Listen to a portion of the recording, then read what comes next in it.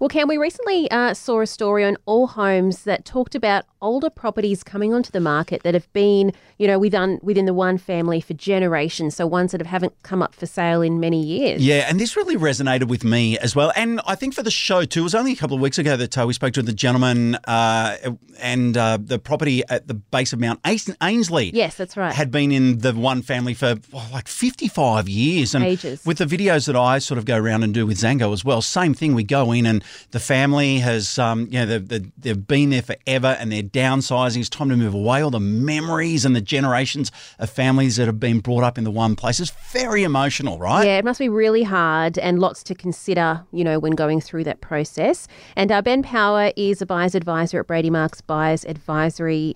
He's joining us to chat about that this morning. Hey, Ben. Hey Renee, how are you? I'm good, thank you. Okay, mate, properties that have been in the one family for a long, long time, as we said, they carry large amounts of emotion. How do the best agents manage that emotion while also making sort of, real hard sales-driven decisions? Yeah, I think first and foremost, it's really important just to acknowledge and appreciate how the family is feeling and just try to embrace that it's the end of an era and onto new beginnings. And then it's about really providing really clear communication and total transparency right throughout that whole campaign for the owner. And I think by doing that, it helps manage some of that emotion and potentially adjust the owner's expectation on price. For example, the emotionally attached owner may feel that their property is worth, let's say, $2.5 million, but the buyers viewing the property see the value at around maybe 2.2 or 2.3. So the buyers don't take into account that owner's emotional attachment to the property. So the best sales agents, they'll always negotiate really hard to achieve the best possible outcome for the family. And if the family, I think, sees how hard they're working throughout that campaign, they'll be more willing and accepting to take a lower offer than what they originally hoped for. Yeah, all very good points there. And when you take into account things, Ben, like, size and energy efficiency and other factors as well, are the older houses harder to sell? Yeah, from what I'm seeing at the moment, I'll definitely say yes. The older houses are staying on the market for longer periods of time. There's less buyer demand for those as buyers are looking for properties that have been renovated and are ready to move into.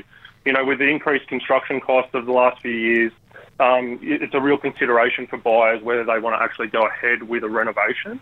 So the older homes that are renovated are more likely to sell than those that aren't renovated.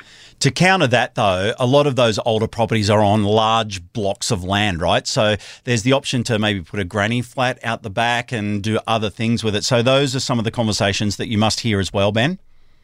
Absolutely. So those that are looking for those properties are probably people looking to knock down and rebuild. So builders may be interested in those properties. And for investors, particularly when they're looking at those properties, they need to take into consideration those energy efficiency standards in the ACT. So, with the older houses, there's often a need for that extra investment to make the property compliant to rent out. So that's also taken into consideration when viewing properties. Okay. Yeah, for sure. And Ben, is there a property you've seen come onto the market that's been in one family for decades? Yeah, I see a few. One doesn't totally stand out at the moment, but I've been through quite a few in the inner south and inner north over the last couple of months. And to be honest, they're probably the ones that are more suited to the knockdown and rebuild, those that aren't renovated. But what I would say is, the properties where you can really feel some history as you walk through them, they provide a real sense of warmth, those ones that might not be fully staged, as a lot of the properties are these days. And so you can have a real appreciation for the home and the family that has created all those memories there. So true. Yeah, and often So those ones, true. have been kept in good nick because they've been there for so long and they care about it too. Yeah, absolutely. Yeah. All right, Ben. Well, thank you so much for your insights this morning. That was great. Thanks so much.